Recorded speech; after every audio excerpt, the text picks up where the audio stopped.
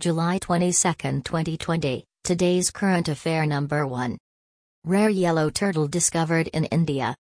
In Odisha's Balasore district, a farmer Basudev Mahapatra has spotted a turtle which is yellow in color, and according to the experts, it is the product of albinism.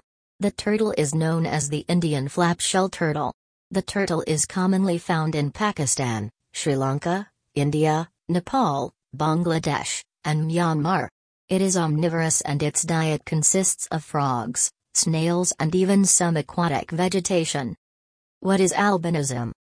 Albinism is a type of genetic disorder where it is little or no production of pigment in the skin, eyes, and hair, or in other species in the fur, feathers, or scales. Thank you for listening.